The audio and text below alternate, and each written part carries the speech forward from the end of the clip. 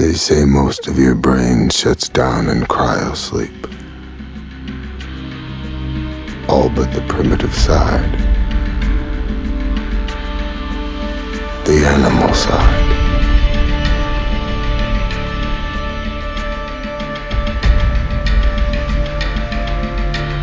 No wonder I'm still awake.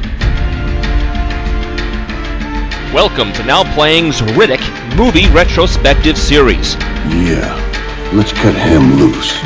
Hosted by Jacob. All you people are so scared of me. Most days I take that as a compliment. Brock. Is he really that dangerous? We're out humans. And Arnie. Well, maybe you just come back and skull fuck you in your sleep. This movie review will contain detailed plot spoilers and harsh language. You're not afraid of the dark, are you? Listener discretion is advised. There's gonna be one speed. Mine. If you can't keep up, don't step up. You'll just die. Today we're talking about The Chronicles of Riddick, starring Vin Diesel, Carl Urban, Judi Dench, Thandie Newton, Nick Chinlund, Calm Fiore, Alexa Davalos, Keith David, and directed again by David Twohy. This is Brock, co-host of Now Playing. Brock, do you know you grind your teeth at night? Sexy. This is Jacob. Never say that to me again. Maybe you better pretend you're talking to someone educated in the penal system, because this is Arnie. Welcome back to our Riddick retrospective. We are here for our second episode of the 3 as we gear up for the new Riddick film coming out this fall. Man, I gotta say, speaking of penal, Vin Diesel was such a cock tease in this period of the century. Seriously, in 2000, Pitch Black, a movie I recommended and really seemed to like more in 2000 than I do now. Then 2001, Fast and the Furious. Someday I hope we get to do that retrospective, but it's a movie I greatly enjoyed. 2002, Triple X. Sure, not the greatest movie ever, but a lot of fun. I was so into Vin Diesel. I was a Vin Diesel fan. And then, my God, they're like, Fast and Furious 2. Fuck you. He refused to do it. They had to go Paul Walker. Never a good option. Wasn't he in the first one, Paul Walker? Yeah, but that's all they had for the second one. Yeah, Triple X 2. Wasn't that Ice Cube? Yes. Yeah. And the first Triple X was like a great James Bond movie. If you've ever seen that, it's very much like a Bond film.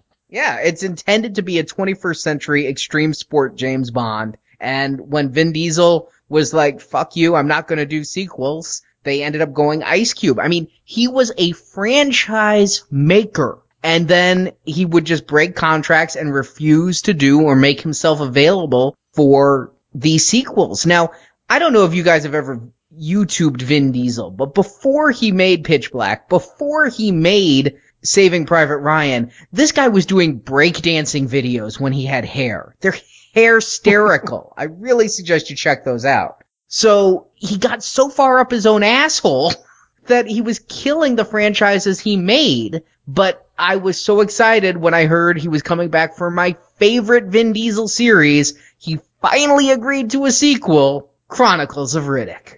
I have a question for you, Arnie. You mentioned that Pitch Black, there was a novelization. Maybe it's just because of this title, Chronicles. Is this series based on a series of like sci-fi books? Yes, they're called Dune.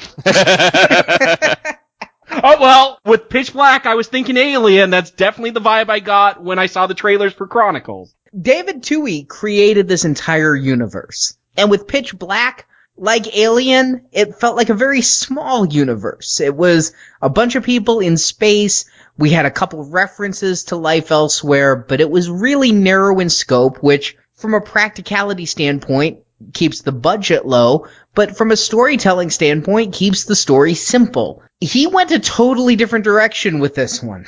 But no, this is not based on a comic. This is not based on a book series. This is all Twohy's creation, though it had grown considerably since the last movie. In addition to the novelization, in anticipation for Chronicles of Riddick, they released a direct-to-video animated feature, Chronicles of Riddick Dark Fury, that takes place right after Pitch Black. It picks up with Iman, Jack, and Vin Diesel on that ship leaving the planet just where we saw them at the end and what happens to them when they reach the space lane. You can read my review of that on the Venganza Media Gazette. I mean, that was kind of the thing to do at the time. They did it with Animatrix. There was a video game, a prequel to Pitch Black, Escape from Butcher Bay, that talks about how Riddick got his eye implants and escaped from prison and was partnering with Johns. I actually was such a fan of this series, I played that game when it came out. It sucked, but I played it.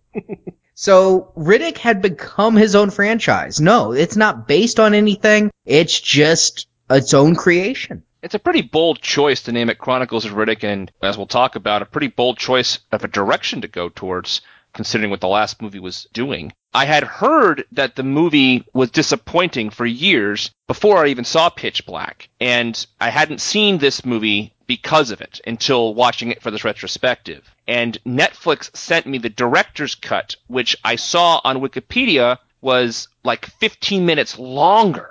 So after I watched the theatrical cut, I was like, 15 minutes is such a difference than 3, which was the extended version of Pitch Black last time. So I said, 15 minutes? What is in 15 minutes of footage? And I was trying to find every which way not to watch it. And curiosity got the better of me, and I ended up watching both versions for our talk today. And as the newbie, I watched what Netflix sent me, which is what they sent you, Brock, the director's cut. So I saw that extra 15 minutes. I don't know what the original theatrical cut is like. Arnie will have to tell me. And as the fan, I watched both. I own the Riddick box set, so I have Dark Fury and both cuts of Pitch Black and both cuts of Chronicles of Riddick there.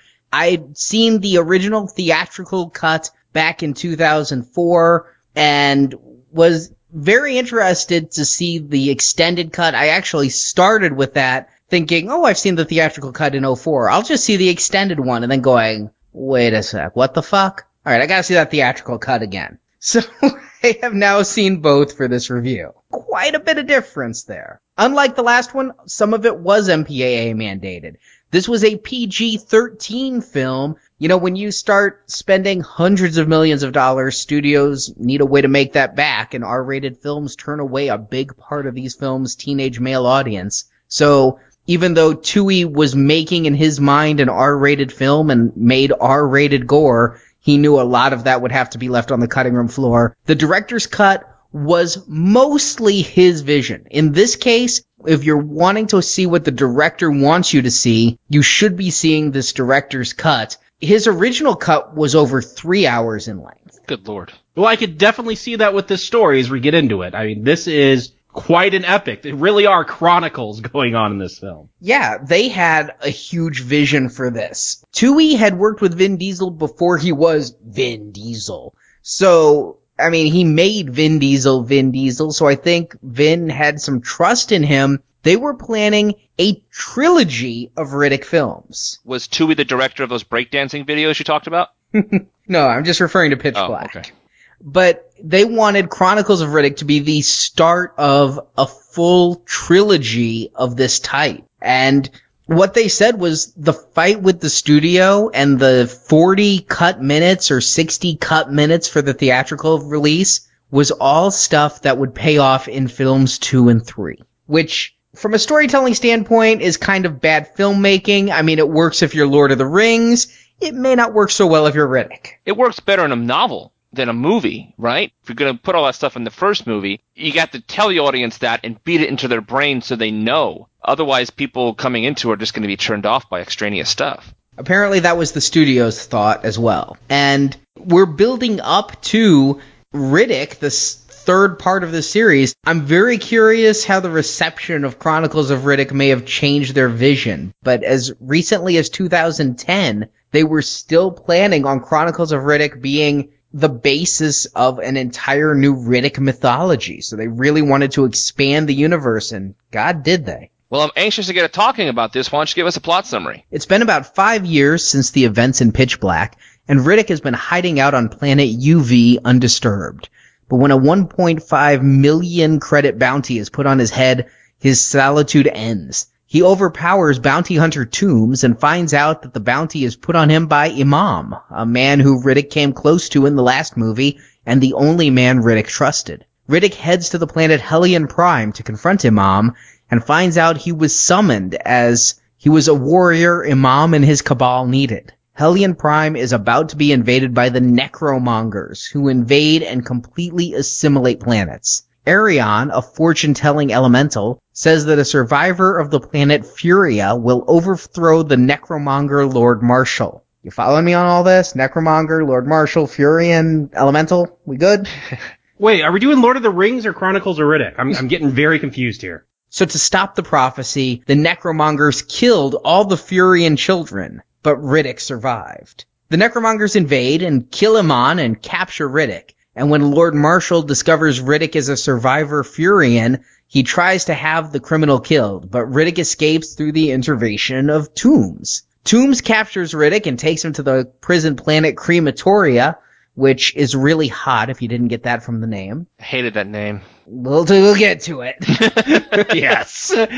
They're pursued by Lord Marshal's #1 commander, Vakko. Vakko has designs on taking Lord Marshal's throne, egged on by his power-hungry wife, Dame Vakko. On Crematoria, Riddick encounters Jack, now a grown-up woman going by the name Kira. She holds Riddick responsible for leaving her on New Mecca, but he saves her from some guard rapists, and they do escape the prison planet, but are stopped by the Necromongers, who leave Riddick for dead and capture Kira. But Riddick is saved by the Necromancer Purifier, himself a Furian. And Riddick goes back to Hellion Prime to find Kira converted. Riddick faces off with the Lord Marshal, who seems invincible, but with his attention taken by Riddick, Dame Vakko has her husband betray the Lord. Vakko's blade misses, but Riddick's hits home, and he kills the Lord Marshal. Kira dies, but in the Necromonger way, you keep what you kill, and Riddick is the leader of the Necromongers.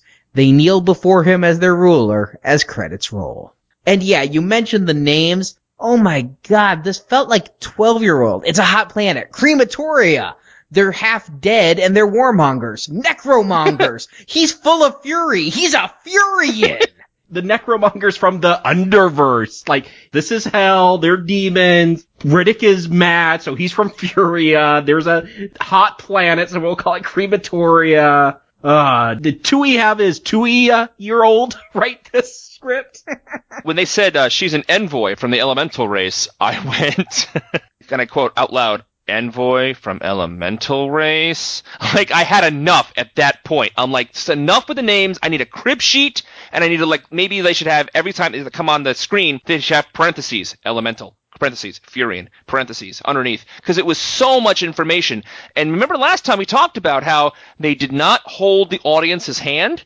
They did not hold the audience's hand in the first 10 minutes of this movie with all these names and situations and planets and blah, blah, blah. Yeah, you mentioned Dune. I remember trying to watch that movie, and I swear that prologue seems like it goes on forever, where you're getting planets, and they're selling this spice and that, and this and that. Right off the bat, we're hearing about the Underverse, and the Necromongers, and Lord Marshal, who's half alive and half something else. Like, you know what? I enjoy Lord of the Rings, but I am not a fantasy guy. I typically don't go to fantasy movies. I know this is in outer space, but this is a fantasy film. We're getting elementals and magic and religion. This is something so different than what we talked about last week. Yeah, I feel that David Tui took Dune, the Bible, Macbeth, and put them in a blender and poured out the beverage, and that is Chronicles of Riddick.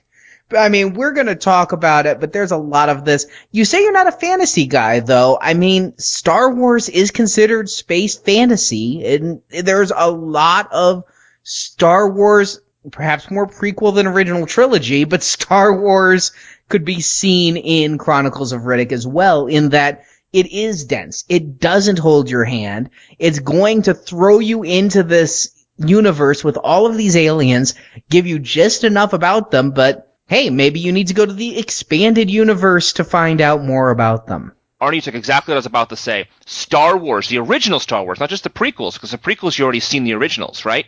The first Star Wars movie is the exact same thing. But for reasons we all know, that movie captured the imagination of a generation and millions of people after that. This one, I think, really took a page from Star Wars in that sense that it's going to throw you in the middle of it and give you enough information to follow, and it's up to you whether or not you want to make sure you're keeping track of everything. The difference between Star Wars and this one is they drop so many names and so many different places, whereas Star Wars, they throw you in, but it doesn't seem as confusing. They do drop a lot of names in Star Wars. I think we're just too familiar with it. Alderaan and the Senate. I think this is the difference. 'Cause I am not, yes, I enjoy Star Wars. I'm not an expanded universe person. I don't get into every single little planet and solar system. And I feel like I have to have my magic cards at the beginning of this film to try to follow along. And this person has +2 hit point. Like, there's a level you get to that where you cross that line, and you want to say, oh, we're on the Hoth planet and we're going to the Death Star. Okay, I could go along with that. When I start getting UV system 0.67, there's too many planets, too much mythology, I think. I think if it was more natural, like Star Wars, where we just see it play out, I could probably go along with that a lot better, but here, it's information overload. This whole prologue about the Underverse and the Necromongers, it's just, you're telling me too much? Show me. This is a movie. You have pictures. Show me. Don't tell me. Because I'm trying to figure out what's important here, and when you're telling me all this, me trying to pay attention, I'm assuming this is all important, and that's why you're telling me, and it's just too much. The thing that kills me is this is the sequel to Pitch Black. Pitch Black was so straightforward. It was so simple. It was derivative. We all agreed on that. But it was just junk fun. That's all it ever tried to be. How you go from that to this is almost like, I'm going to make a sequel to Frog and Toad Are Friends. And what's it going to be? It's going to be a 9-book epic about how Frog and Toad fight the Lizard King and have this Cain and Abel-like relationship before they finally end up ruling the Toad Kingdom. Can you imagine walking into the theater in 2004, having enjoyed Pitch Black, and then been given this? Yes, as a matter of fact, I get a picture of that very much. Because you did it. I didn't, and I had heard it's not the same kind of thing. I had no idea they were going to go this direction, this deep, but I had heard it was a different kind of genre almost before I had seen it. It's the only thing I knew about this movie, and maybe that little bit of information helped, but I can only imagine if I'm going in there for a sequel to Pitch Black, I would have been, what? Well, the trailers with their giant imagery, their old world, almost Greek play masks were all over the trailer, and if nothing else told me this movie was going to be a bit more cerebral, Judi Dench was in it. Yes, the Dame Judi Dench. That blows my mind when she shows up in this film. How did they get her? They got her for Bond. Why couldn't they get her for Riddick? It actually took a little bit more work. Vin Diesel had to pretty much stalk her and romance her to come to it. I think Bond has a bit more prestige than Riddick, Brock. Come on. Oh, I'm the Bond fan. I know that. But in 1995, when you get Judi Dench in a GoldenEye, I mean, it kind of blew your mind. Once you saw it, you're like, okay, that works. And it's a British series, and she's British and all that kind of stuff. But once you do Bond, once you do a franchise, why don't you do another franchise? Riddick is not the franchise I think you jump to next after Bond. That seems like a step down, a wee step down to me. And I think that they brought her in to take this up a step. They had this vision, and Judi Dench was going to be an integral character introduced in this first film that would grow in the future films. A quick look at the cast list for next week. It didn't happen, but that was the plan. Yeah, and you have people like Laurence Olivier who did this for Clash of the Titans. It's not unheard of, Jacob, but they do this sort of thing that looks to be beneath them. Well, you guys talked about this with Peter O'Toole and Supergirl. It's possible. It has happened through time. The difference is Peter O'Toole was a washed-up drunk, and she was Dame Judi Dench. Okay. He was Lawrence of Arabia. I know I'm quoting Wild Bunch of Lawrence of Arabia on these series, but... Oh no, this movie's very Lawrence of Arabia, but the difference is Peter O'Toole's career was on the decline, and Judi Dench, this was still very much the height of her latter-day career. So I knew going in, even the first time I watched this was going to be something different. The trailers told me this was not a replay of Pitch Black, but I couldn't even begin to prepare. I don't think anyone can prepare for what you're going to get. And yes, I mentioned Dune. This thing has it written all over it. And as we go through it, I will make many references to Dune. But it's almost like Tui looked at that 1980s flop. Not even the book, but the actual movie that Lynch made and goes, yeah, that's the ticket for Riddick. And I have never heard anything good about the movie of Dune. I mean, I have never seen it because of its reputation. And I like these kind of movies. I like sci-fi movies. And I'm avoiding that one like the plague. And you would think that you wouldn't want to make your movie a model of such a notorious flop. It has its fans. Chronicles of Riddick has its fans. I won't get too much into my thoughts on Dune, but yes, it is a notorious mess. And for the same reason, you've got so much going on. You've got so many worlds, so many factions, so much infighting and assassination and a plot about a prophesized chosen one who will go on to rule an empire. The beats of the story are the same. Of course, they're also very biblical. I mean, let's look at this history. In the last movie, you asked about the character cutscenes. There is a cutscene that is only in the director's cut of Pitch Black, where Imam and Riddick are having a conversation about belief in God. And Riddick says, you don't start your life in a trash can with your umbilical cord wrapped around your throat and not believe in God. I just hate the guy.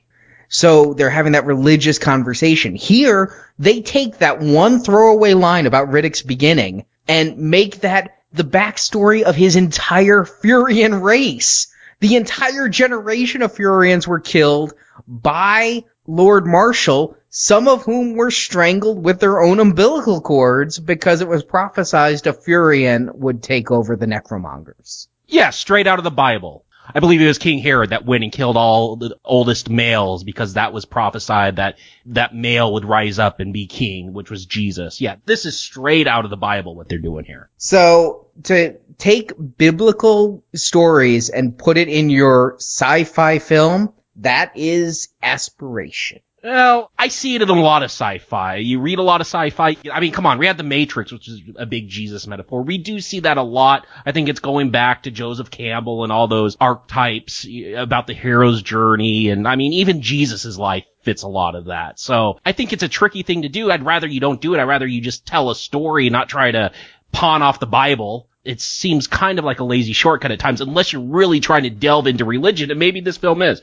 We'll talk about that. There's a lot of religion in this film. There is. I think, though, there's good ways to do it and bad ways to do it. You take the hero's journey, that's the tale that's been told 1,000 times, and if you tell it right, you tell the classical hero's journey with all of the beats that Campbell spells out, the refusal of the call and the chosen one moment and all of that, and you do it in a way that even an educated audience who's read Campbell doesn't get it. And then there's the times you just tell stories from the Bible and put it in a sci-fi film. So you take The Matrix, I think that was a better way of doing it. Yeah, there's a lot of Jesus in there, there's the resurrection, but it's not quite as overt as having a king who kills all the babies. I mean, you don't have to be a biblical scholar to realize that that is taken directly from Herod. I'm really tired of the whole term the chosen one. I'm so tired of a prophecy of a child going to overthrow somebody. And I understand it's been used 1,000 times, and it's going to be used 1,000 times more, but I'm so tired of it. And I don't think this movie necessarily needs the prophecy part of it. I think he can just be a guy who defeats the other guy. Yeah, when it takes that turn, when you get that reveal that there is a prophecy of a chosen one, oh, eye roll. Yeah, total eye roll, exactly. You're right, Brock. It's been so overused. If you're going to do that, do something new with it. But no, this is, there was one Furian, because they're furious and angry. There's one Furian that you didn't get, and obviously he's the chosen one. Fake me out. Make that, we're going to see the return of Jack in this film.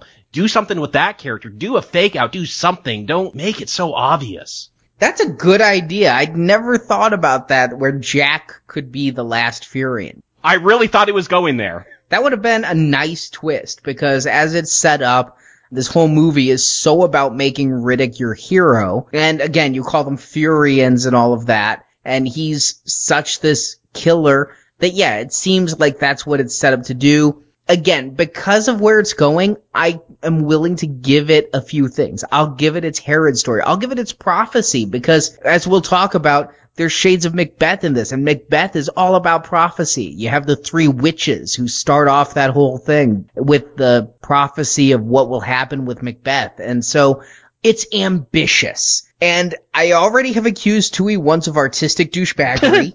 There may be a dash of artistic douchebaggery in this, but really, artistic douchebaggery is all about the results, not the intent. So he has big intent, and let's go through it. Let's find out how it worked, because we've talked about the big things, but when the movie starts, it's really simple. We've got Vin Diesel on a planet looking like the Unabomber running from nets. Yeah, and a really well-conceived action scene. I like the angles. I like the shots. I love the idea of he's running on top of these, looks like a maze or something. I thought the entire movie's beginning was a great little action scene, and I love the way he looked, because Riddick in the last movie was bald and all that kind of stuff when he shaved his head, and here he's almost Rastafarian, right, with his big locks and his big beard, and it was kind of cool, and a really great way to open the scene when he's on top of the ship. The whole thing, how he ninja'd those guys, when he ghosted them, the terminology, the whole scene was well conceived and a great way to get you involved in the movie right away. I do like some of his lines. I think this Riddick has a he actually speaks within the first few minutes of the film. But this is much more, I think, of talking about coming up with a new action hero, the new Stallone, the new Schwarzenegger. I feel this is much more of a Schwarzenegger role for Vin Diesel. He has a lot more one-liners. Some of them work, some of them don't, but I do love when Toombs and his crew are trying to take him down. He talks about these 3 mistakes that they made. You took the job, you came light. 4-man crew, fucking insulting. I love the way he does that line. And then he talks about the empty gun rack. I mean, he does, not every one-liner is going to work for me here, but there are moments, and here at the beginning, I do like this introduction. I don't buy the wig he's wearing, but I like this introduction of Riddick. Right there with you, Jacob, on the wig. I also do like the lines, and in the director's cut, he actually has more lines. Toohey actually pulled back some of these good lines. There were 2 more right here in the opening that Riddick had, and I guess Toohey thought they were just Toohey much or something, but when he's interviewing Toombs and he goes, "You better get the answer to this one right. Whose ship is this?" And Toombs goes, "Mine." In the theatrical cut, Riddick goes, "Wrong answer," then throws him out. And I kind of like that a little better than just throwing him out and implying it's the wrong answer. I did notice quite a few lines that are missing or inserted throughout the movie between the 2 versions, but it was more like, oh, well, that wasn't there last time, as opposed to, that definitely wasn't there. The changes in that sense, with the dialogue and that way, head-scratching to me. Why they made a choice like the one you just mentioned. It would play both ways fine. To me, why make a change like that? Why even insert it into the theatrical cut with somebody not getting it? The choices with the line insertions or deletions between the 2 were just mind-boggling. There was like 20 of those where they, throughout the whole time, I don't understand why they did that. I think it's one of those things that it gets under the director's skin and they care about it more than we do. But for me, this goes back to, I talked about it in our Army of Darkness podcast that spring donors would have heard about, the line, "Good, bad, I'm the guy with the gun." You know, it's a great line that they took out in the director's cut. And so I noticed this because in the theatrical cut, there's 2 lines that I just go, yeah, you know, they're good fist pump moments, metaphorically speaking. And they took those out. It takes some of the cool away from Vin in the director's cut. Mind if I call you Vin? Speaking of dialogue, they do repeat a lot of stuff from the last film. After he takes Toombs' ship, he puts himself in chrono sleep, and he kind of gives that same speech, I guess, in case this is your first time seeing a Riddick film. I mean, there's no way to know, unless you're a fan of Pitch Black, to know this is connected to Pitch Black. There's not a whole lot that ties it together. I don't know if I need another explanation of chrono sleep here. It's not entitled Pitch Black 2, Pitch Blacker. And it's strange also, Jacob, because we had a Judi Dench voiceover to start, and now we're getting a Vin Diesel voiceover. And the first time I watched the movie for this, I'm like, oh my god, is this whole movie going to be different POV voiceovers? I couldn't believe they had 2 different people doing 2 different voiceovers so quickly in a movie. You should see Dune if you want to hear some voiceovers. Okay.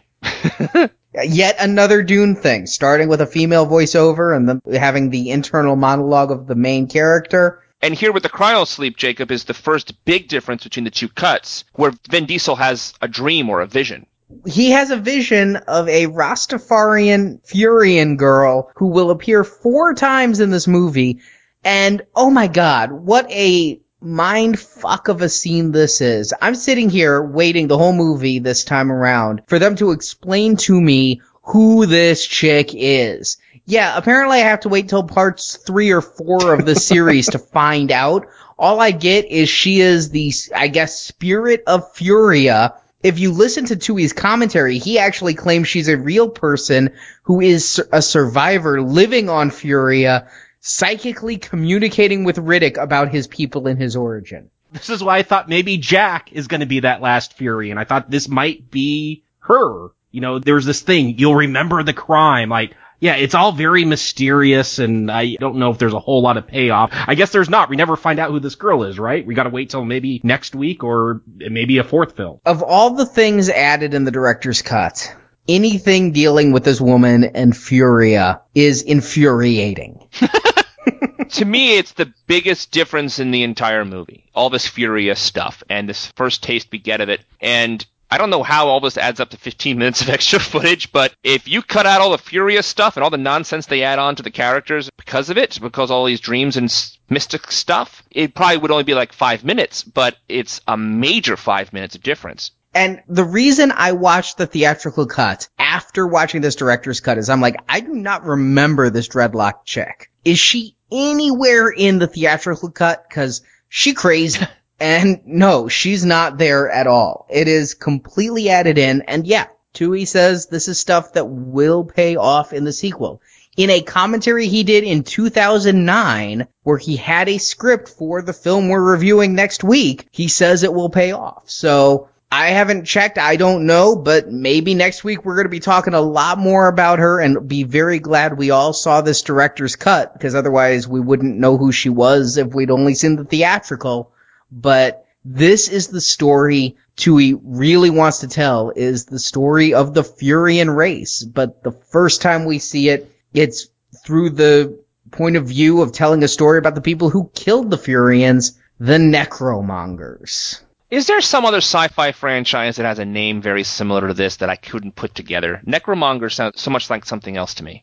It's generic. It's a play on Necromancer, which I know from Dungeons and Dragons. It's any magic user who can talk to the dead. Yes, that's it. Raise the dead oftentimes. I played with them in World of Warcraft a lot. Okay. I will say this, I do like the visuals of the Necromongers. The ships with the heads, you have, who's it, Lord Marshall with like this triple-faced helmet. I at least like the costume design with them and the set designs. I'm going with that. I don't understand why they have heads on their spaceships that shoot out beams that destroy worlds, but it's a great visual. I like the masks a lot. It is a mixture of ancient Greek mixed with Dune mixed with Gwar. And there's that Attack of the Clones shot with the armies and stuff. I thought the visuals overall in this movie were really stunning a lot of the times. And I love the art design. I love the costume design. There's some brilliant work going on here in creating this world. We may not understand everything that's going on, but the visuals throughout the movie are impressing the heck out of me. And I saw it in HD. I actually was happy I did because it was popping for me. And that first time you see Lord Marshall with his helmet, and it's the side of his helmet and it's his real face, it was a really nice visual. I was going with that style, that there are some good things there if you want to find them. Yeah, money changes everything, right? We were talking last movie about how cheap the CGI looks. You give something over $100 million to play with, and all of a sudden, yeah, it looks incredible. This entire planet of Hellion Prime. I thought Iman was going to New Mecca. He's on Hellion Prime. Okay, he moved. But I gotta say, this is 2004. Do they play down his being Muslim on purpose? I don't think they play it down hardly at all. This entire planet is very Middle Eastern in its architecture and its flavor. You've got people coming in with the headgear. And in fact, I'm pretty sure that in the animated movie I watched, they said Hellion Prime is the actual planet name for what he refers to as New Mecca. This is his New Mecca. And so I don't think they played it down at all. It's just a very small part of this movie. Yeah, I never got the sense. I mean, in Pitch Black, the monster movie, we see him doing his prayers 3 times or however many times a day. I don't know. It felt like it was somewhat played down. Yes, there was the dress, so they might look like a stereotypical person from that part of the world. I don't know. It felt a little bit played down to me. In that Pitch Black, I felt like that was a major part of him being Muslim and going to New Mecca. Here, it just felt a little different. It has been 5 years. He might have been to New Mecca and then left. He maybe wasn't going to New Mecca to stay. Maybe he was going to New Mecca to pray or for a pilgrimage and then decided to go home. Just saying. Didn't bother me at all. He was there. I was just happy to see Keith David back. Coming into it this time, I did not remember any ties to the previous movie at all. I remembered this one being so different that I thought the only carryover was Riddick, and this is Riddick in another adventure, a bigger adventure. So the fact that the person who put the bounty on his head, the person who brings him into this is Iman, is a nice tie for me. It makes Pitch Black feel like it's part of this universe. I'll go with that, but also including him tells me he's going to die. He survived the last one. I was not convinced he was dead meat, especially not as quick as he does die. He's dead in the first 15 minutes. Yeah, that's what shocked me, is that he dies so soon. You know, I did like that they carried this character over, that at first you think, oh, he sold him out, he's put this bounty on him. No, it's just to get him to come to their planet to try to help save him. But do they know he's a Furian, or do they just know he's a badass? Because you've got Judi Dench there, who is the person who 30 years ago prophesized a Furian would kill Lord Marshall. She caused the death of all the Furians, and so she's talking to Iman and saying, well, we're gonna need some help. Is he like, well, I know a Furian, or I know a badass who might be able to save our skins? I took it as he just knew a badass. I took it as he knew a badass and told her about him, and then she put two and two together and then said, here's who this guy really is. You got to get him here. And this is where we're really introduced to a whole bunch of things. This is where we're introduced to Judi Dench as the elemental, and she's talking about the necromongers who one is half dead. This really changes this universe for me. In Pitch Black, everyone was a human, right? They all could have come from Earth. This could be the far future where we have space travel, but we're all from the same place. Nobody was inhuman except for the monsters who killed them. Now you have people who can steal souls from bodies and people who can turn into dust clouds and glide. Yeah, this, again, I've said this, moves more into fantasy. I mean, when I first saw Judi Dench, I wrote down Ghost Lady. There's ghosts in this world now, and we saw these, you know, the necromonger demons that are half alive, half something else. Like, it's a really strange place to go, at least for me, when you try to mix kind of this medieval mythology with sci-fi. It's something that's never really worked for me. You know, yes, Star Wars, they have laser swords and this thing called the Force. I don't know. It just plays different than when you're seeing, I don't know, Star Wars has ghosts too. So I guess it all depends if it's Star Wars or not, is what I'm saying. No different, only different in your mind. Well, the big difference also, though, Jacob, is this scene with Keith David and she and Vin Diesel, it's a giant data dump. It's how they put it across. All these things you're saying about Star Wars are true, but it's how you put it across. You mean like when Obi-Wan takes Luke to his cabin and does a big data dump? That's the first time you get it.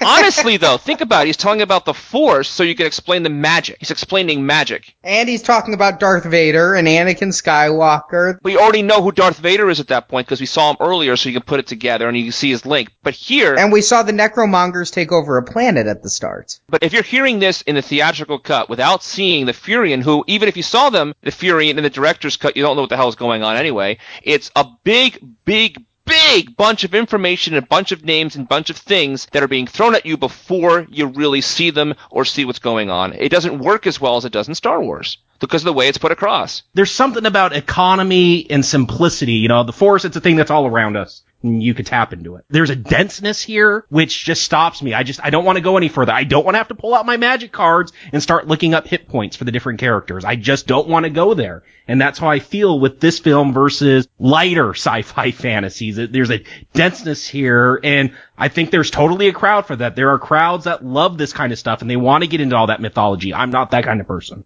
I'm sitting there in this scene, and I'm on the edge of my seat, not because I'm hinging on every word or because I'm excited. I'm hinging on every word so I can make sure I can follow what the hell is going on. And I was saying to myself, okay, necromonger, like I was really trying to put it together so later on when the movie would build upon that, I wouldn't be left behind. I had to actively engage with the movie to make sure I could follow it. And to my credit, thank goodness, because I was able to go along with a lot more maybe than you two were later on in the movie. But I gotta tell you, it was an effort. I had sat up straight and like almost tilted my ear towards the screen to make sure I was following everything so I can make sure I didn't miss anything, because this was a massive amount of information right now.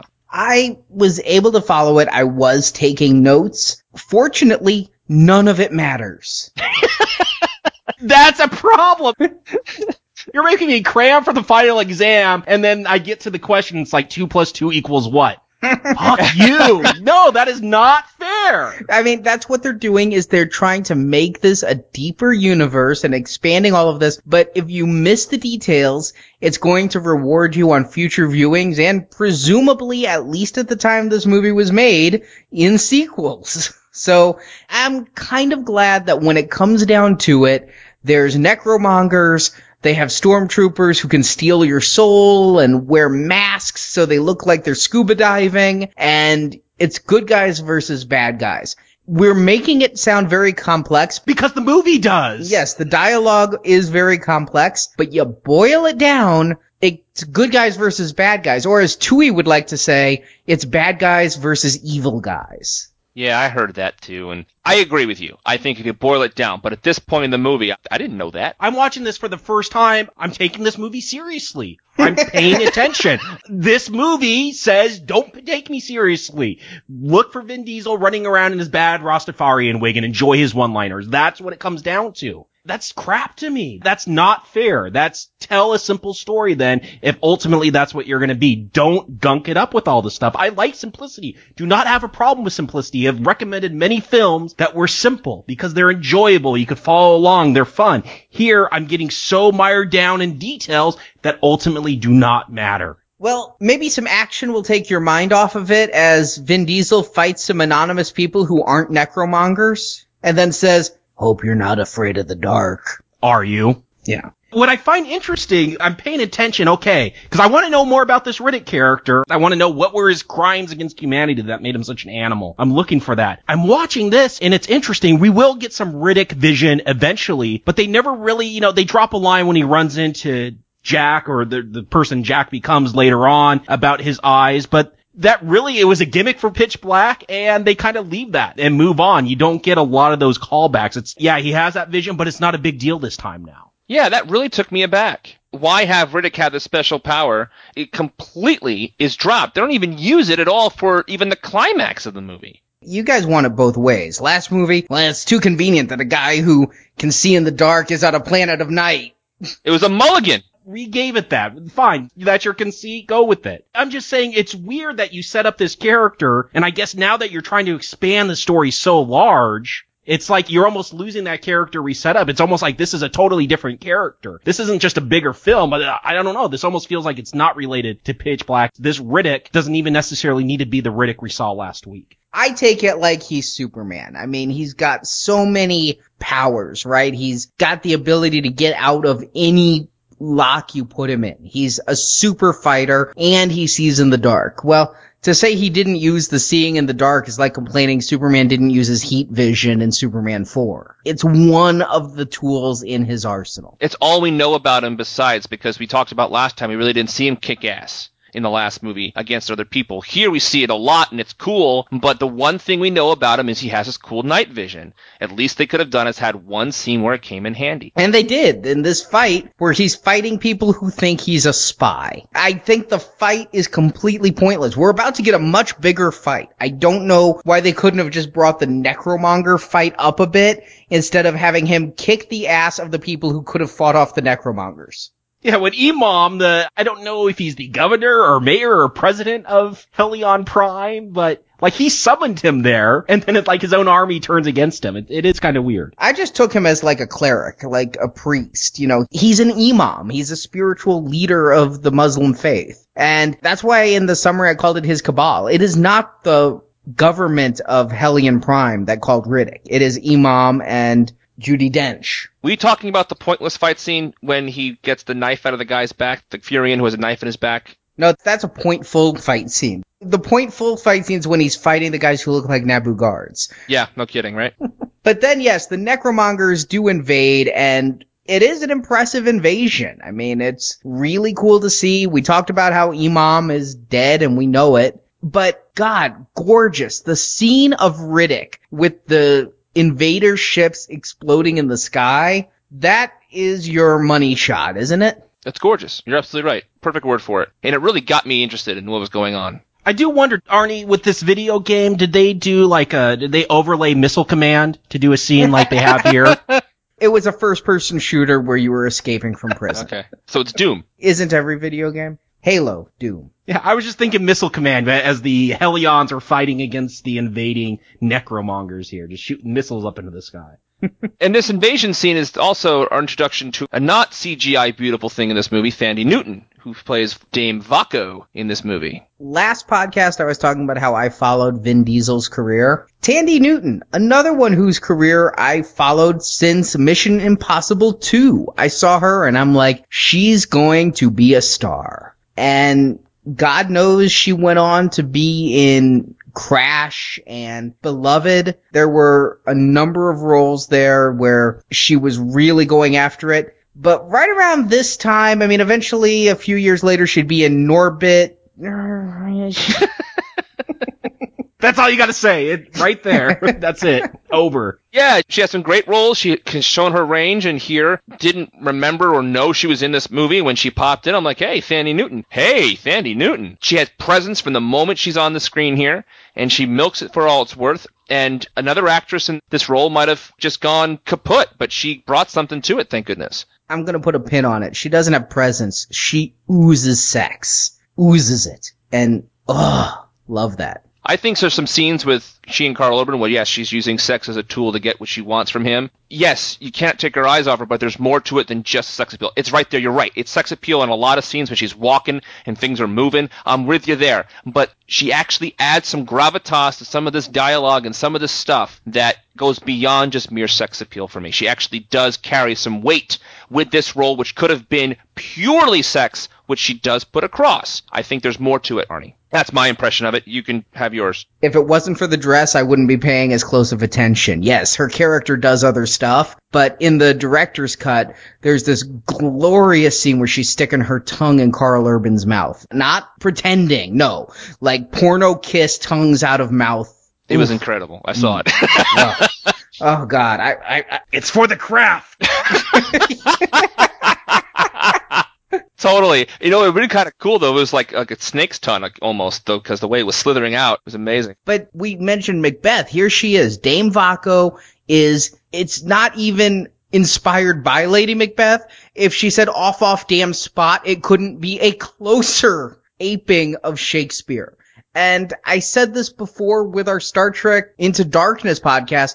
If you're going to reference the best, you have to be one of the best. If you're David Twohy and you're going to start putting the Bard in there, you're just going to look pale by comparison. It's pretty hard to miss Lady Macbeth and her performance, absolutely. But on the other hand, I didn't mind it so much. You guys have already referenced the Bible, and now we're referencing Macbeth, and it's all there, sure. But of all that kind of referencing stuff, and this one's blatant, if you've read Macbeth, and most of us have in high school, if not in college as well, or seen productions of it. This one, it plays better to me, Arnie, than the whole Chosen One thing. I don't mind the scenes of her trying to motivate her husband.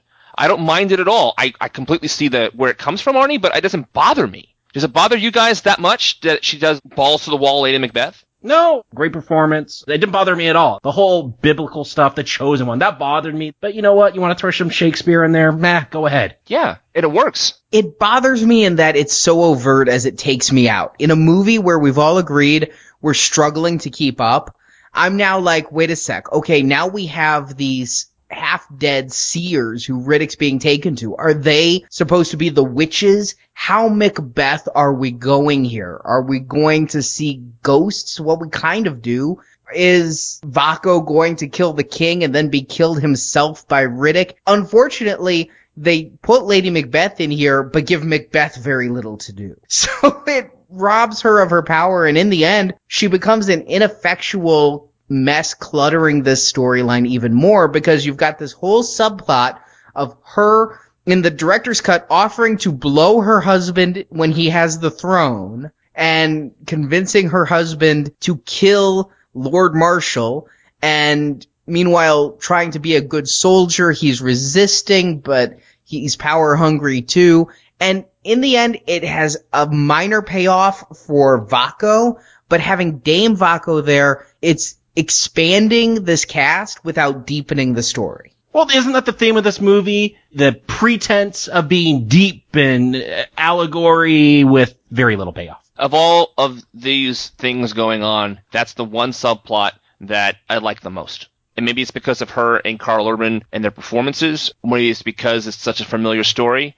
Maybe it's because I liked the way it paid off at the end, that their plan ultimately failed. That they are scheming and scheming and scheming, and it ultimately fails. That is the one subplot I really liked and did not mind going back to. And I was happy to see Karl Urban again and go, hey, it's Karl Urban again. I mean, I've talked about how I find this guy to be a chameleon. I'm now getting him. I'm now pegging him. I'm looking at him and I am recognizing him now. And hey, I think he got the job because he just walked off the Lord of the Rings set and somebody just handed Tui the Lord of the Rings script. He had an awesome mullet. Awesome mullet. Billy Ray Cyrus brand mullet, man. This thing was awesome. He had a funny story in the commentary about that haircut. He said in Lord of the Rings, he was forced by Jackson to wear a helmet throughout all the movies. And he knew that in this role he'd be forced to wear a helmet. So he went on his own to get an interesting haircut that he thought Tui would like to show off more than the helmet. It worked. It did. He didn't have to wear the helmet. But I think, again, this guy, he's a very good actor. Whether he's portraying Bones or Dredd or here in this movie, here it's an earlier role for him. I think he's really one-dimensional. He's just muscle. He's muscle with ambition, but muscle. The conflict he's having with Tandy and his struggles, it could have been a little bigger, it could have been a little clearer, but I got what he was doing with there. And I think Tandy helped him a lot with the performance in believability of the two characters. I think playing off of her and what she was doing certainly projected upon him. I didn't mind what he was doing, though. I agree with you, it's kind of one thing the whole time, especially with his glare and his gaze and that intense look thing. But I got what he was doing. I was getting enough out of it not to think, he was getting enough. I also think in that outfit, he also cut an interesting figure because they were setting us up for him and Diesel to square off eventually, which never happened. And it was kind of neat that with that armor on, that he looked every much the match for Riddick.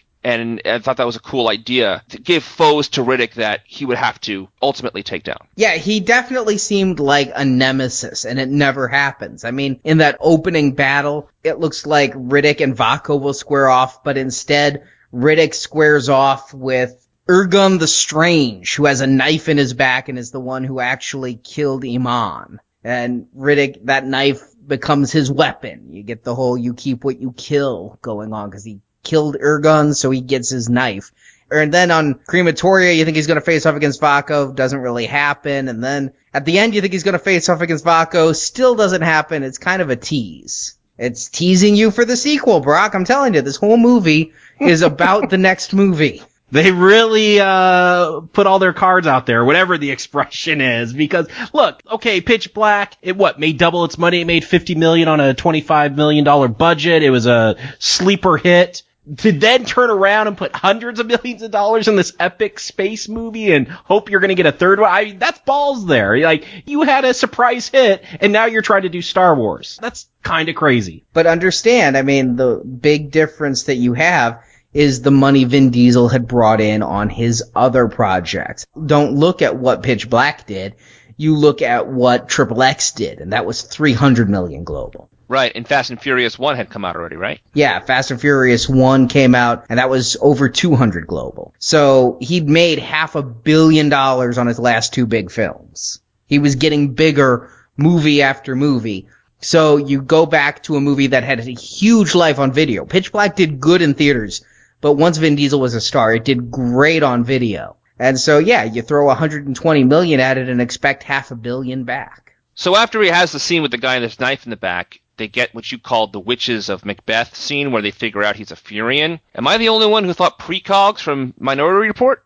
No, they're that. They're the witches. They're the biblical seers. They're completely unoriginal. But I do kind of like how it ends. Kill the Riddick. Kill the Riddick. I like it that he's the Riddick now. I don't know why. I kind of went with that. And I'm just trying to figure out what's going on. They're like in cocoons or something. I didn't know if they were like worms. I'm thinking, Dune the whole time. They got worms in Dune. These are like in some kind of pods. Before that, we get this scene. You have to convert to be a necromonger. You'll be killed, and like everyone decides to convert because they ripped the soul out of someone. Like, I don't know what I'm watching at this point. Souls are being ripped out. Like, I am watching, yes, Lord of the Rings in space or something, and now these precogs or whatever they are, I am just getting lost as I go further down this rabbit hole of what this film is. You know what it reminds me of?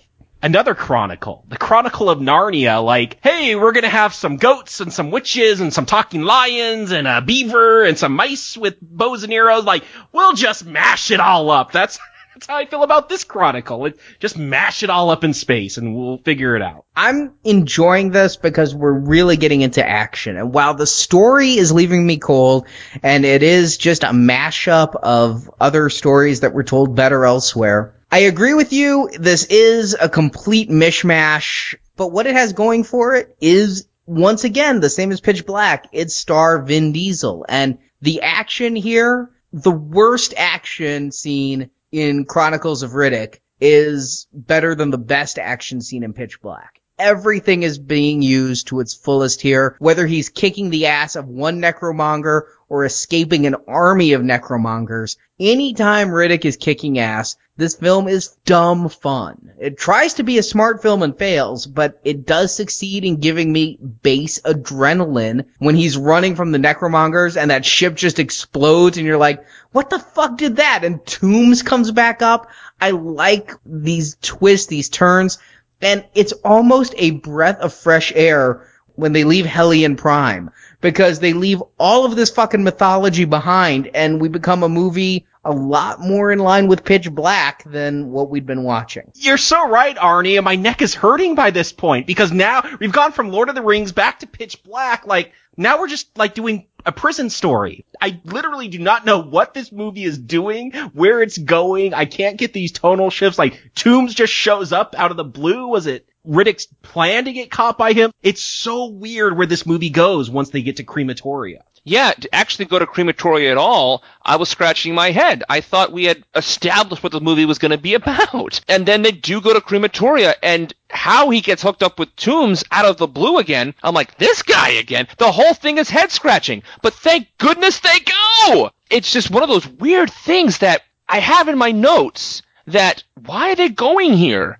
And then later on, I'm like, boy, am I happy they went. Well, in the director's cut especially, they dropped so many references to Jack. When he's going to Hellion Prime, in the director's cut, Riddick goes, I wonder if she's there. And you're supposed to wonder who she is, but if you're like us and you just watched Pitch Black and you know Imam, you know she is Jack. And then when he's talking to Imam, they talk about Jack and how Jack felt betrayed by Riddick, that she looked up to Riddick and Riddick left her and went in hiding, and how she became a prisoner. Riddick tricks Tooms into taking him to Crematoria because Imam told him Jack was on Crematoria. Much like you, Jacob, Riddick could give a fuck less about elementals and Hellions and necromongers.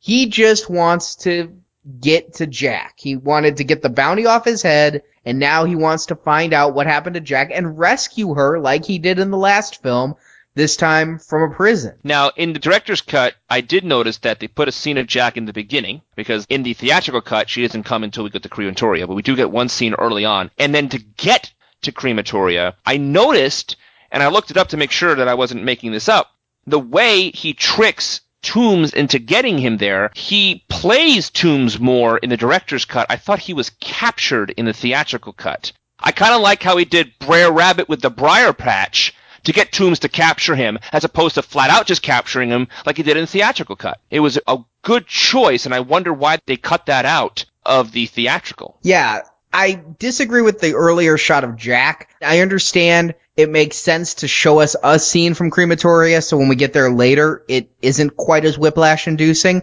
But instead, you're just fucked up at the beginning wondering who the hell is this chick being put in a cage. So either way, you lose, Tui. So I prefer the more svelte theatrical cutting of that scene. But yes, I do like the extended scene on that ship with that. And it is extended where he's talking to Tooms' crew member about grinding her teeth and being sexy. That's not in the theatrical cut. So if Jacob's opening line confused you, you saw the theatrical cut. I do like that he taunts like Toombs, like noticing he got a 5th member this time after saying his mistake was only having 4. Yeah. Again, he has some fun one-liners around this time. I was very tempted to replace both of you on this podcast just so I could then use in the credits. Better not tell them what happened to the last crew. That was a funny line. Well, by the time we get to the recommends, I might have appreciated that. But what scratches my head, though, because when they get to the planet after that wonderful scene on the ship, they have this mine car that they travel on. It's an action scene for an action scene's sake. I do not understand why we have this scene and kill that one guy on the way down into the prison. On both versions, I'm wondering why this scene is here. It's completely superfluous and unneeded because we just had an action beat. I think they couldn't cut it from the theatrical cut because you'd wonder where the 5th crew member was at the bottom. You know, there's certain things you have to leave in, but I think it's just another Riddick's a badass moment, and to show even though he's in chains, even though it looks like he's powerless, he's still very much the one in charge. Sure, it's all conveyed. Just found it superfluous. I truthfully find all of Crematoria superfluous. It does not advance the narrative of the Chronicles of Riddick at all. Like so little of this movie does. It's a hell of a lot of fun. It's my favorite part of the movie is when they get away from this dense mythology. But we leave behind the Necromongers. We put Vako on a ship, taking away his best part, Dame Vako, leaving her on Hellion Prime, and we just have Vako on this ship. He does not come to any epiphanies on this ship. At no point on this journey does Vako change and decide he will or won't betray his lord. But man, it is a throwback. It is an inverse. It's a prison scene. You put Riddick back in his element, a convict among convicts. It's also taking me to another movie, Alien 3 now. You have a prison planet full of these loathsome prisoners who are raping the female prisoners and all of that. Yet another aping of another sci-fi classic. Yep, I thought the exact same thing. Alien 3. We did Alien and Aliens in the last one. Now we got Alien 3. I hope we don't get to Resurrection. I hope we do. First of all, classic, using that word loosely. And secondly, I did read some meta-knowledge afterwards that he did write a draft of Alien 3, so maybe this is some of the stuff that got cut out of his draft or thrown away. Maybe it was supposed to be a wood planet. Maybe! Who knows? But I completely agree with you that this movie has nothing to do with the mythology. We called back Star Wars a lot. This happens a lot in Star Wars when they get away from the Star Wars mythology, and this has some great fun action scenes or sequences or full movies where it doesn't really tie into the big plot, but it's a hell of a lot of fun if you go along with it. And this Crematoria planet may be poorly named, but what a great idea. This is never a Star Wars planet, was it? They didn't have a planet like this in all of those movies. What a great idea for a planet, to have this amazingly hot sunrise that you can die in the surface. Yeah, it's a great conceit. I love it because it's just an inverse of Pitch Black. In Pitch Black, it was you want the light. You have to stay in the light. Here, it's you have to stay in the dark. They do the same thing. Riddick drops the same line. There's one speed. Mine. I mean, it's another direct callback, but it is a race from the sun. And unlike the animals, you can't fight the sun. Although Riddick does manage to. My favorite shot in the whole movie is when he's breaking out of the prison and after the whole firefight upstairs and he's on that rope, he's dangling from that rope. The camera follows him climbing up the rope through the hole, and then he stands on top and he finds out that the Necromonger ship is coming. It's like one shot, and I don't know how they did it, but I don't care. It's gorgeous. Like, there's so many beautiful vista shots and so many beautiful camera angle shots and above shots, things like that. But this one, it was just Vin Diesel from like the waist up, and it was so smooth and it was like fluid, and it was just a brilliant technical shot that wasn't showy like full of CG. If there was CG here, I didn't notice it, and it was clever the way they did it. It was a really cool shot. I also thought it was really wicked cool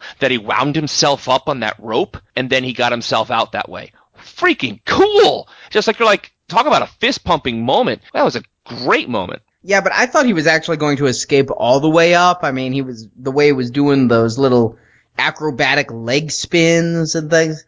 I mean, there's a couple logic things. If he can jump to reach the rope when Toombs is dangling from it, why can't he jump to reach the rope when nobody's there? It's kind of the Dark Knight Rises problem. In fact, I think Dark Knight Rises ripped this off with the rope. Yeah, Yeah, that's exactly sure. what we're looking at. Yeah.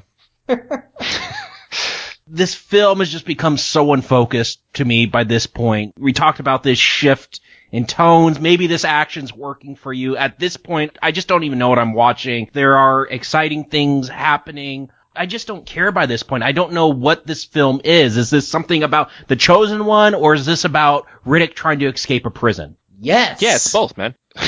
It's peanut butter and chocolate. I don't know if I'd go with that combination. It's two things that don't go well together. It is like an anthology TV series. Last week, Riddick was fighting off an invasion. This week, Riddick is in a prison. Now, Riddick's on the surface of a planet running from fire. What is funny to me, though, what I noticed in watching it the second time, is that despite being so disparate, once Riddick gets off Hellion Prime, this movie books. It's like an hour of the film, but it feels like it is so well paced. The stuff on Hellion Prime, like you said, Brock, data dump, unfocused, too much going on. But once he gets off, even the director's cut, which is longer, I think has good pacing to it. It's got action and character beats as Riddick is reuniting with Jack. Now, Jack, this is not our same old Jack. This is a new Jack. First of all, she's got a new name, Kira, and the old Jack apparently auditioned and didn't get the role. Oh, they made her audition after having it? Ouch. Yeah. Oh, ouch. That is nasty. I know this actress. This actress was in Angel, the TV show Angel, which is the Buffy the Vampire Slayer spinoff. I've had a crush on this actress for many years because of Angel, and when she showed up, I'm like, Alexa. I have seen every episode of Angel. I did not recognize her. She's okay in this. I don't know why they picked her, let's just put it that way. She looked the part, and she put it across the action-wise, but in the dialogue, she was lacking for me. What they said, the reason they didn't go with the last actress and the reason they went with her was simply the ability to do the action. Oh. The last actress, Vin Diesel even was rooting for the last actress and had her get some stunt training and try to get some of that action under her belt, and she just couldn't pull off the fights as needed for this role. So, in addition to being extraordinarily hot and a fair actress, Alexa was able to kick some ass. Yeah. Or at least do splits really high in the air. It's interesting. Kira drops the line that she tried to get her eyes changed too, but there was no doctor. Like, again, I think I'm going to find something out about Riddick. That, was he born with these eyes? Is it a natural thing? I don't know. It doesn't go anywhere, it seems. It's just, Kira tried to become more like him. That's one of the things I liked about her when she was Jack in Pitch Black. And she wasn't able to do it, and then it kind of just moves on. I like that the movie is keeping Riddick an enigma. I don't need these things spelled out. If you do, Jacob, you could find out by playing the Escape from the Prison video game. He gets his eyes in that, so you could find out the true story. But don't bring it up then. Then tell a more cohesive story. Stop bringing up stuff that don't matter. And no, this matters. This matters not from where did Riddick really get his eyes. This matters in that Riddick lied to Jack. It's something else Jack can perceive as Riddick betraying her. It matters in their relationship. I get that from that line. And it's a callback. It's yet another bit of dialogue cut and pasted from the Pitch Black script into this. But because this isn't the same Jack, I have some real trouble taking her to be that character. And I never feel like these two have a history. They say it, but I don't feel it because these two actors feel like they just walked on the set, met at craft services, and then went to portray this role. Is it because they have a different actress, or is it because the character is a huge, huge difference? And I'm going to ask you that because I thought they were kind of going for the Linda Hamilton Terminator 2 conversion. And that's the same actress, and you believe it because it's the same actress as well as because Linda Hamilton acted the role pretty well. But here it's a whole different actress and a whole different character. It might as well be a brand new character. Right, except I understand they need someone for Riddick to care about, and it's better that they picked a character that we'd seen in a previous movie versus, oh, Riddick, this person you really care about that you've never heard of before is in trouble and needs your help.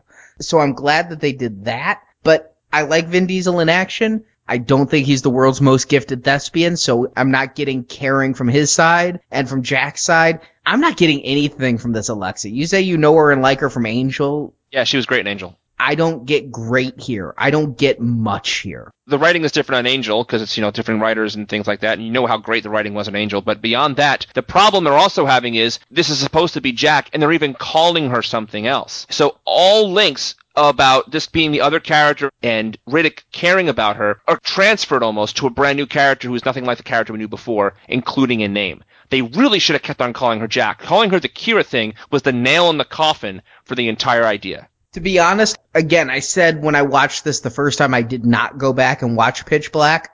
I don't think I got this was a character from there because of the different name and everything else. And it's just a couple dropped lines, and a lot of time it's oblique her. And I was watching the theatrical cut, which has a lot less of the references. I thought this was just made up character from his past, and it's only watching him in close succession that I get what they're telling me, because they're not telling it to me well and in a believable way. Mm-hmm. But still, fun action. I think she kicks some ass. I love Death by Teacup. Damn. He then threatens to do it with, like, the sardine key. Yeah, this is a relationship that I wish they had built more in this film, in a series where I'm begging for some character development. Again, I like Jack Kira from Pitch Black. I do wish more was done here. Yeah, there's no doubt my favorite scenes of the movie are on Crematoria.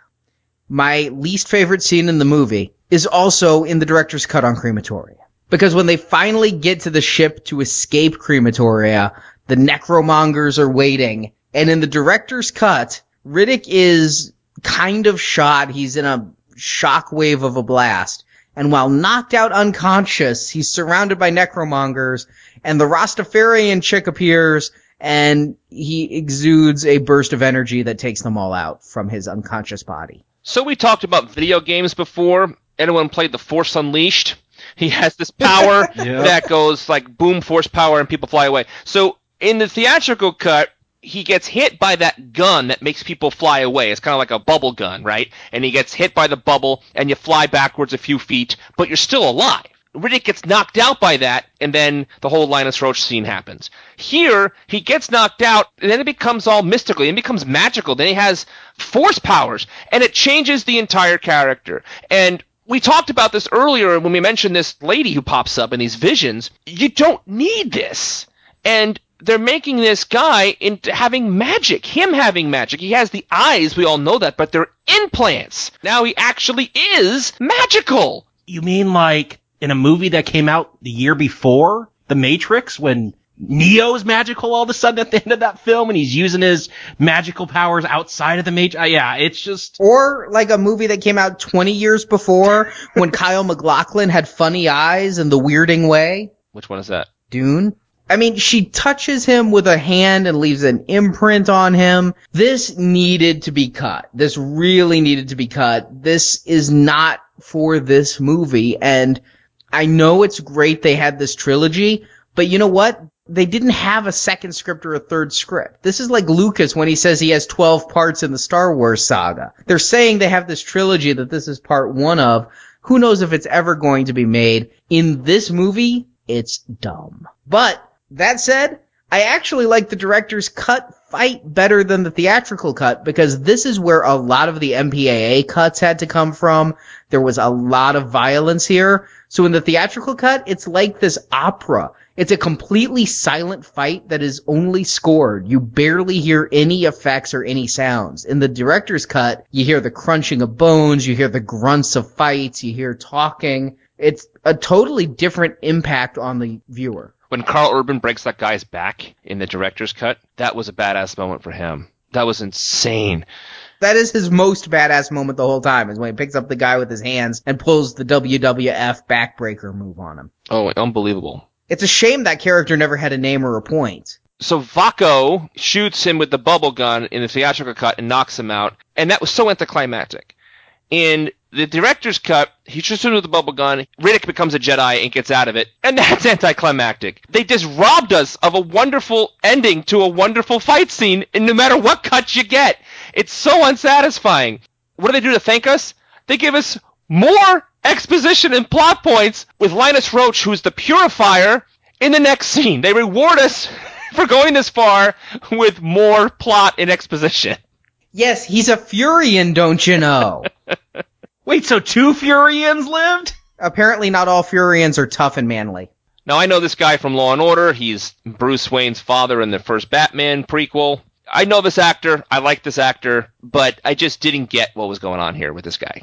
I've seen this actor before, and he's like, oh, it's that guy, but I couldn't place him in any roles. But again, it's kind of a pointless scene. It's even longer and more pointless in the director's cut that he's a Furian and he saved Riddick for that reason, and he's upset because he allowed himself to be manipulated. Truthfully, I think everyone should be upset who goes over to the Necromongers, because they have that scene where the Necromongers are converting the members of Hellion Prime, and one person goes, we have multiple religions. We will not bow down. We are religious people. And they rip out his soul, and then they go, all right, who else? And everybody bows. I'm like, no, this is the thing jihads are fought over. People should not be giving up their religion quite so easily, especially people who pilgrim to New Mecca. They should fight a little harder for their religion. Yeah, in 2004, I don't think they're going to do that. And not only that, they convert them, and we find out it's a physical process in a few scenes from now. It doesn't take to everybody. You can fight it mentally. I don't understand that either. And earlier in the movie, when Vin Diesel was in the precogs room, he was magnetically pushed down on the floor when they were reading his mind so he couldn't escape. This character, the Purifier, undoes the magnetic force. And until this scene, you don't understand why he would do something that. Now we know. So the whole time, he was looking for his chance to talk to Riddick and say, hey, I'm one of you. And if they're going to convert you physically or brainwash you, it should take. It constantly comes up that people aren't buying into the religion they're supposed to be converted to. But Brock. What? He's a Furian. He's different. Really? Because Thandie Newton's also fighting the conversion, and Karl Urban's struggling to do it, but he's actually almost succeeding. And then later on, Jack does it. No, they aren't fighting the conversion. They are completely into the Necromonger lifestyle, but they just are power hungry. Being a Necromonger does not make you a mindless slave. It just makes you devoted to their religion. It's like Scientology. I mean, they talk about how there were other Lord Marshals, too. Lord Marshals come and go. But if you undergo the conversion, you're a member of the religion. But the Furians, they're special. And that actually makes Riddick less special, doesn't it? He's no longer a badass because he's a badass. He's now a badass because he's coming from a race of badasses. Yeah, like everything in this film, it really doesn't matter. I mean, let's just get to the final fight. We could debate this all day. It doesn't matter. They don't care enough to come up with hard rules. Yeah, and again, in Dune, it ends with Kyle MacLachlan fighting Sting with a knife and stabbing him in the head. Really? Yeah. Oh. Spoiler alert. Well, no, that's fine. I wouldn't see it anyway, honestly. But really? Because that's how this movie ends. Yeah, it is, isn't it? I know. I'm like, so when I hear you say that, and I realize why you brought it up, I'm like, that's so disappointing. Now, admittedly, Kyle MacLachlan did it on his own. He didn't have help from somebody else to stab the guy in the head. And Kyle MacLachlan stabs from the chin. Vin Diesel does it from the forehead. But yeah, same thing. In the King's Chamber to become ruler of the people. It's completely overt. I'm not stretching on this one. You mentioned Law and Order. I feel like I need to make my case to the people. This is a beat-by-beat ripoff of Dune. Chung Chung. I haven't even seen Dune in decades, and I know this is a ripoff. I don't even think you need to have seen Dune. You just need to know the basics, and you know this is a ripoff. All they need is a sandworm. Oh, wait, they actually had one. Oh, jeez. Kyle MacLachlan tames the sandworm. In the director's cut, Riddick tames that orange dog thing. He does, right. Yes. That stabbing in the head, the opportunity to stab him in the head, only comes, though, because Jack is able to stab Lord Marshal in the back. Even though, earlier in the movie, when Lord Vaco tries to do that, it doesn't happen because Lord Marshal can turn around and see people coming magically. But Jack is able to get the stab in the back to wound Lord Marshal, and she dies for it. But it opens the opportunity for Riddick to get the final blow, setting up Lord Vaco not getting that opportunity. Do they need to kill Jack there? Is that a payoff that you wanted, or is that something we needed for this movie to kill her off? Or even convert her to Necromonger status to begin with? I'd never thought of it before, but now that you've said it, Jacob, I think she should have been the Furian. She should have been the heir. She should have been the one who was prophesized. Since she's not, yeah, kill her. It's not the same Jack. I have no connection to Kira, and I'm done with her. I'm glad that we won't have the same relationship done again next week. Yeah, I think her character was wasted in this film. It's a character I liked a lot because of Pitch Black. They didn't quite transfer over as successfully to this film. If they would have done her right, I would have been sad, but yeah, okay, just another dead female in the movie. There's like 2 females in the movie.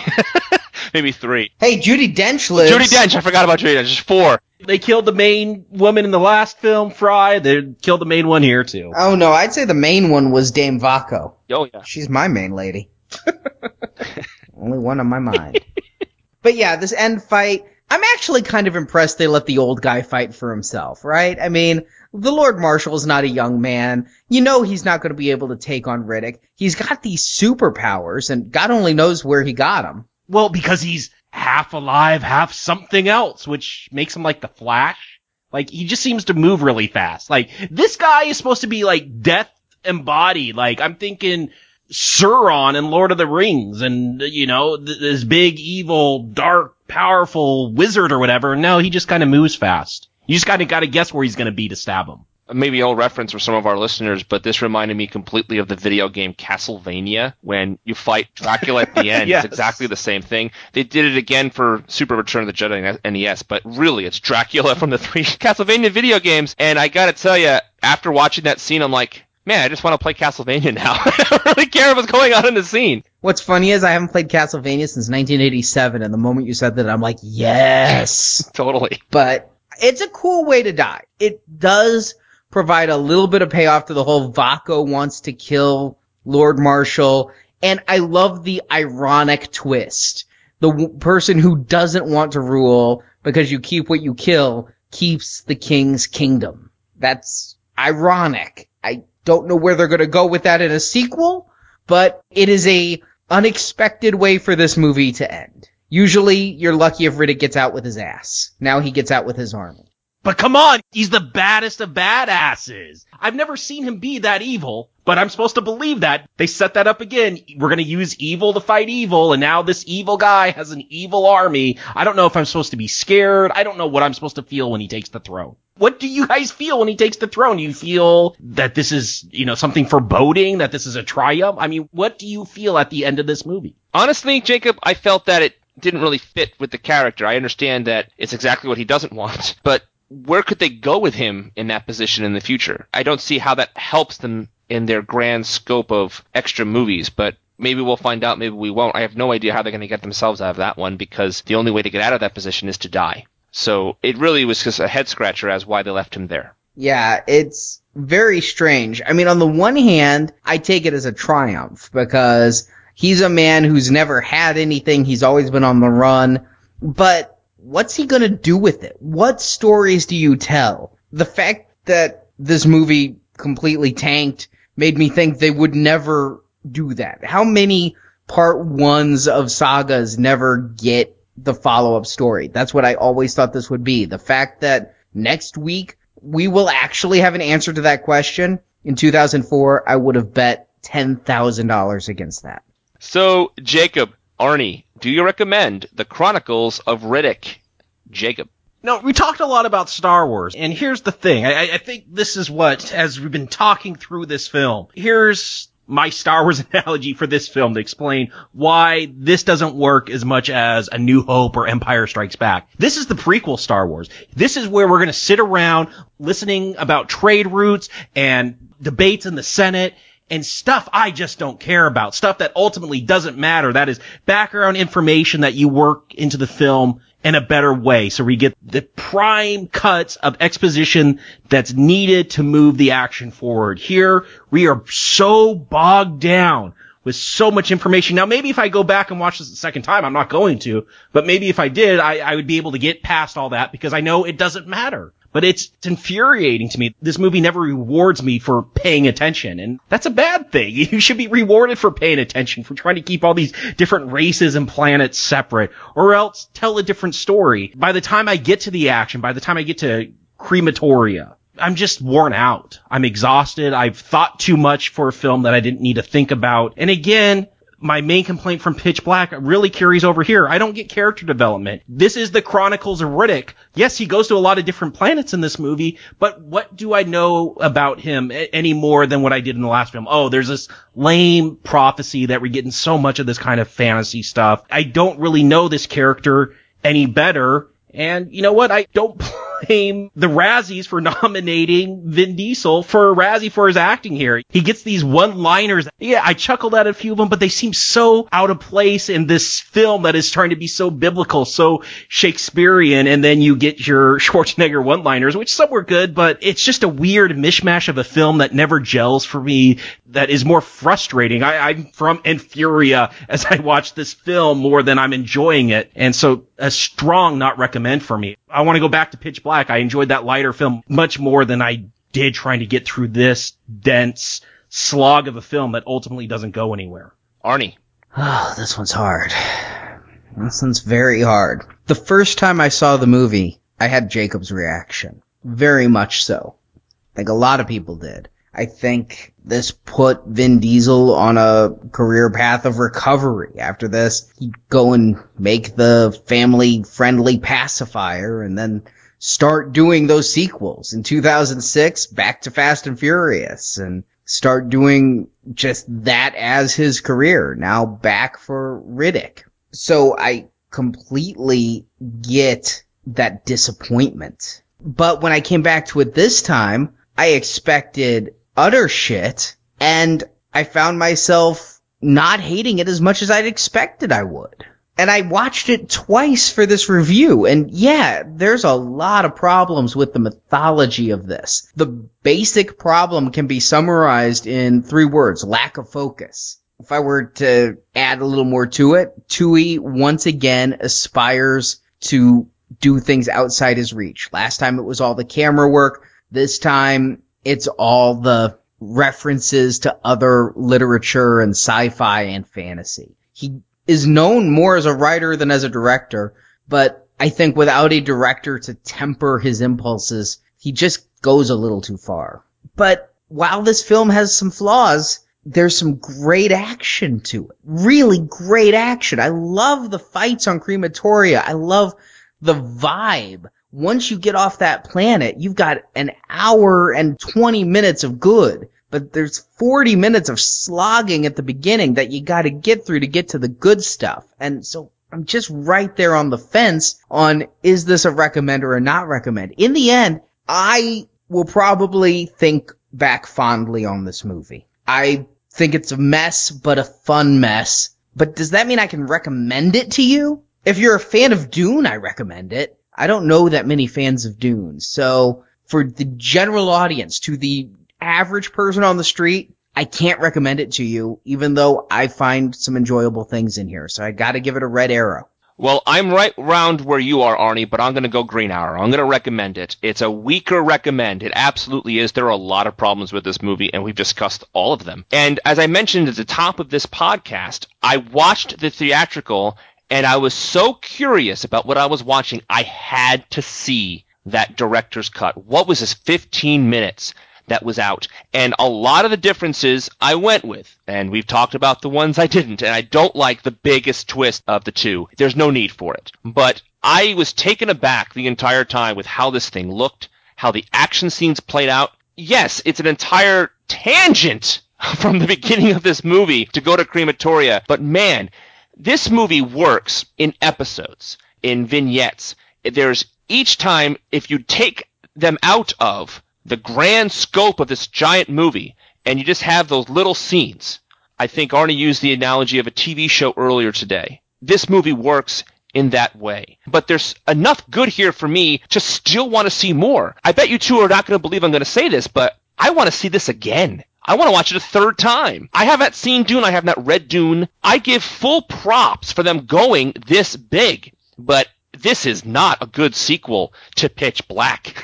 It's a terrible sequel to Pitch Black. But on its own, I liked more than I didn't like, and I'm strangely curious. But yeah, it's flawed. So it's a weaker recommend, but I'm digging this universe. It could be very well because I do enjoy Star Wars Expanded Universe. It could very well be 1,000 reasons we can all list off of why I'm going this way. But the bottom line is I enjoyed more than I didn't. And I want to watch it more. And I want to see more. And I'm curious where they're going to go. So I'm going recommend. Wow. And I'm the fan of the series.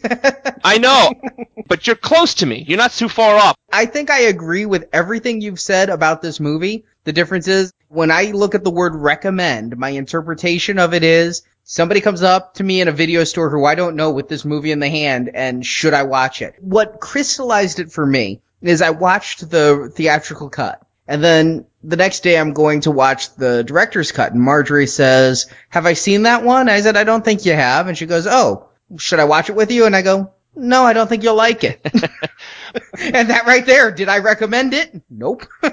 Yeah, but I wouldn't recommend this to my father either. But I would certainly, if people ask me about this, I'd say, it's not for everyone, but I liked it. And I think if you like science fiction and you like great action scenes, this is the one. It's a conditional recommend. A weak recommend is not like everyone should see it. It is a weaker recommend because there are things people here can enjoy. You got to keep an open mind on this one.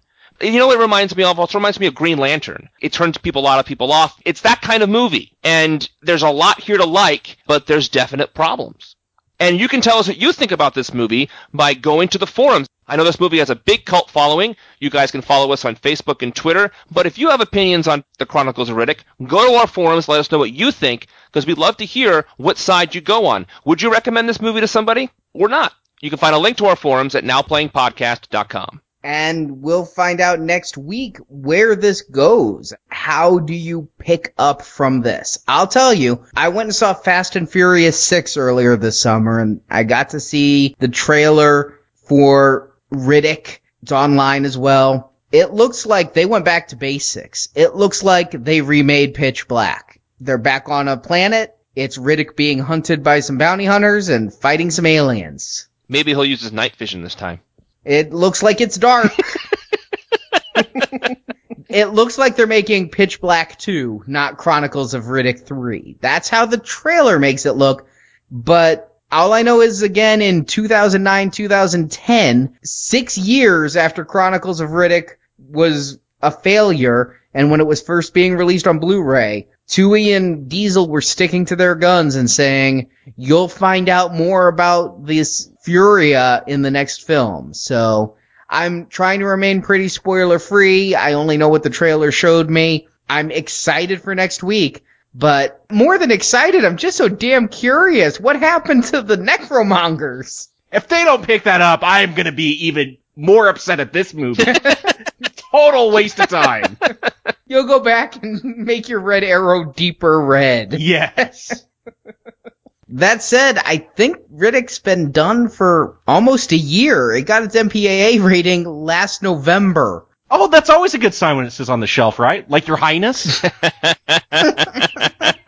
Maybe it was just waiting for its moment. Maybe they thought it was a good Halloween horror film, and November, too late for horror, and so releasing it to build up to this year's Halloween. Still gonna remain optimistic, damn it.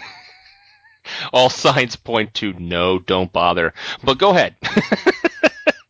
It's always good to go in as cleanly as possible, and ideally, we'll all give it a fair chance that it deserves when we review it next week. Well, we will find out about that next week on Totally Free Tuesday. And a reminder, last week we did the theatrical The World's End on Friday, and this Friday we're continuing with Paul, the movie about the stoner alien voiced by Seth Rogen. Our last podcast in our Silver Donation series will be released. It is Attack the Block, another Nick Frost movie that is for those who support Now Playing. We rely on listener support to keep the show going, and as our thank you, we have these extra podcasts. So for those who donate $10 or more by Halloween, you get 5 bonus podcasts, this Simon Pegg Nick Frost retrospective, and for those who donate $25 or more, get 6 additional podcasts, the Psycho series. Yeah, and you can find all the details on how to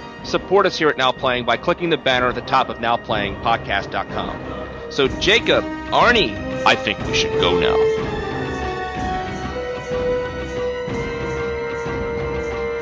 not know who he was fucking with. Thank you for listening to this episode of Now Playing, and we hope you've enjoyed the show. One of my best. If you say so. Come to NowPlayingPodcast.com each week as we review another Riddick film. I told one man where I might go. I showed trust to one man. You can hear more movie reviews at our website, NowPlayingPodcast.com. In our archives section, you can find our reviews of the Transformers films, Star Trek movies, the Avenger films, Rambo, Rocky, and more. Find hundreds of movie review podcasts at NowPlayingPodcast.com. Missing the party, come on. While at NowPlayingPodcast.com, be sure to join our forums, where you can discuss this review with other listeners. I think we should go now. You can also follow Now Playing on Facebook and Twitter, where the hosts post new episode announcements and written movie reviews. You following me? The links to our social media pages can be found at NowPlayingPodcast.com. You think I'd remember? Support from listeners like you help keep Now Playing operating. You can find a link to donate using PayPal at the bottom of our website, NowPlayingPodcast.com. But it's just a merc, and I'm just a payday. You can also show your love of Now Playing Podcast by shopping in our store, where you can buy panties, coffee mugs, t-shirts, totes, boxers, teddy bears, and much, much more. So throw on a fresh pair of panties. Let's get this right. You can also help Now Playing by leaving us a 5-star review on iTunes. A link to Now Playing's iTunes listing can be found at NowPlayingPodcast.com. Perhaps the breeder would do it. If somebody just asked him. Retrospective series is edited by Heath, Phil, and Arnie. Don't know about this new crew of yours. They seem a bit skittish. Probably shouldn't tell them what happened in the last crew. Now Playing is not affiliated with Universal Pictures. Pitch Black and the Riddick films are the property of Universal Pictures, and no infringement is intended. Maybe you should pretend like you're talking to someone educated in the penal system. In fact, don't pretend. The opinions expressed in Now Playing are those of the individual hosts and may not reflect the opinion of Venganza Media Incorporated. Finally found something worse than me, huh? Now Playing is a Venganza Media production, copyright 2013, all rights reserved, and no part of this show may be reproduced, repurposed, or redistributed without the written permission of Venganza Media Incorporated. We can't leave. I'll say good night.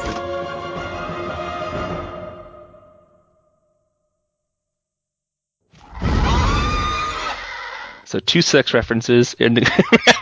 Welcome back to our Riddick retrospective. I know penal is Yeah, that is not a sex reference. It's everything about your penal.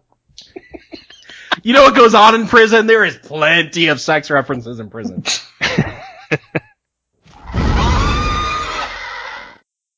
Riddick and Tooie? I mean, Tooie had worked with Riddick and Tooie. I was waiting to finish your sentence before. I'm glad you caught it. This is straight out of the Bible. It's also straight out of Willow.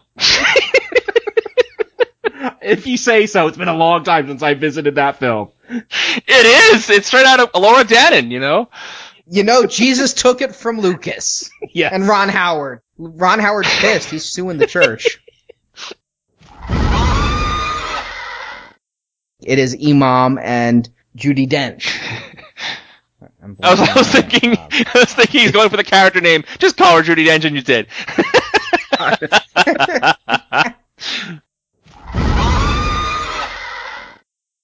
This is never a Star Wars planet, was it? They didn't have a planet like this in all of those movies. What a great idea for a planet, to have this amazingly hot sunrise that you can die in the surface. No, but they did have it in a Tim Zahn novel, which is why Lando had an entire colony on the back of 4 AT-ATs. No, I don't want to get an expanded universe. I told you I don't like that stuff. Stop. Really quick, which one is that? Wasn't it Lando's colony in, Dark Force Rising? I don't remember. Where he had the Imperial walkers that would keep it in the temperate zone of the planet, because if it got in the sun, they'd all burn up. I read the book 3 times, I don't remember that. Okay, I'll take your word for it. It's obviously Well, there's your blooper for our listeners. To honestly, for who cares, I'm sure. Well, you're going to say Star Wars never did it. Well, Star Wars didn't do it in the movies. That's what my point was, the movies. I mean, obviously, right. But he could have done it. There's so many books. I'm sure they covered it somewhere. Anyway. Karl Urban here defeats Riddick in the theatrical cut with... Can we call him Vaco? Yeah, we can call him Vaco. So McCoy shoots him with this bubble gun, and it's so anticlimactic in the theatrical cut. Can we call him Vaco? I mean, now that doesn't play. Okay. So Vaco... The movie about the stoner alien, voiced by Seth Rogen. Rogen. Voiced by Seth Rogen.